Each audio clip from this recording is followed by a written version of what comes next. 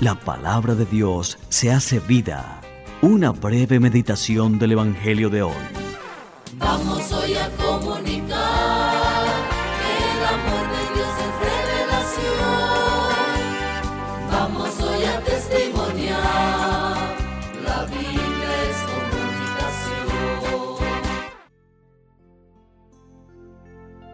Muy buen día, cordial saludo y bendición desde la Basílica del Señor de los Milagros de Buga, Valle, Colombia. Le habla Gustavo Arias Gómez, sacerdote redentorista. Hoy es miércoles 26 de octubre de la semana 30 del ciclo litúrgico C. La palabra de Dios hoy nos llega en el Evangelio de San Lucas, en el capítulo 13, versículos del 22 al 30. Jesús avanza por el camino hacia Jerusalén.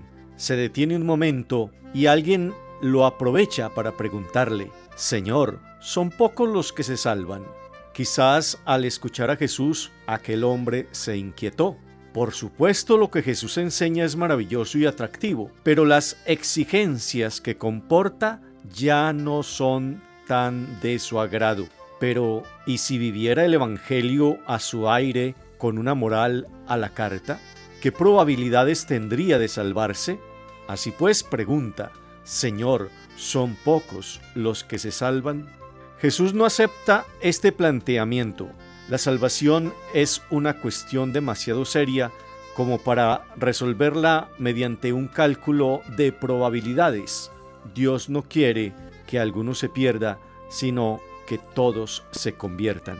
Jesús responde: esfuércense por entrar por la puerta estrecha, porque les digo, muchos pretenderán entrar y no podrán. Cuando el dueño de la casa se levante y cierre la puerta, se pondrán los que están fuera a llamar a la puerta diciendo: Señor, Señor, ábrenos. Y les responderá: no sé quiénes son. ¿Cómo pueden ser ovejas de su rebaño si no siguen al buen pastor ni aceptan el magisterio de la iglesia? Apártense de mí todos los agentes de injusticia, allí será el llanto y el rechinar de dientes. Ni Jesús ni la iglesia temen que la imagen de Dios Padre quede empañada al revelar el misterio del infierno, como afirma el Catecismo de la Iglesia Católica en el numeral 1036. Las afirmaciones de la Sagrada Escritura y las enseñanzas de la Iglesia a propósito del infierno son un llamamiento a la responsabilidad con la que el ser humano debe usar de su libertad en relación con su destino eterno.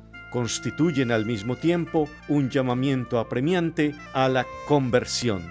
Dejemos de pasarnos de listos y de hacer cálculos. Afanémonos para entrar por la puerta estrecha, volviendo a empezar tantas veces como sea necesario, confiados en su misericordia. Entrar por la puerta estrecha de la conversión y del amor de Cristo. Jesús es bien preciso en sus exigencias con los discípulos. No se trata de decir únicamente creemos, se trata de decir, profesar y vivir. Señor, ayúdanos a cambiar el mal en bien, el odio en amor, la venganza en perdón. Amén. Feliz día, hasta una nueva oportunidad.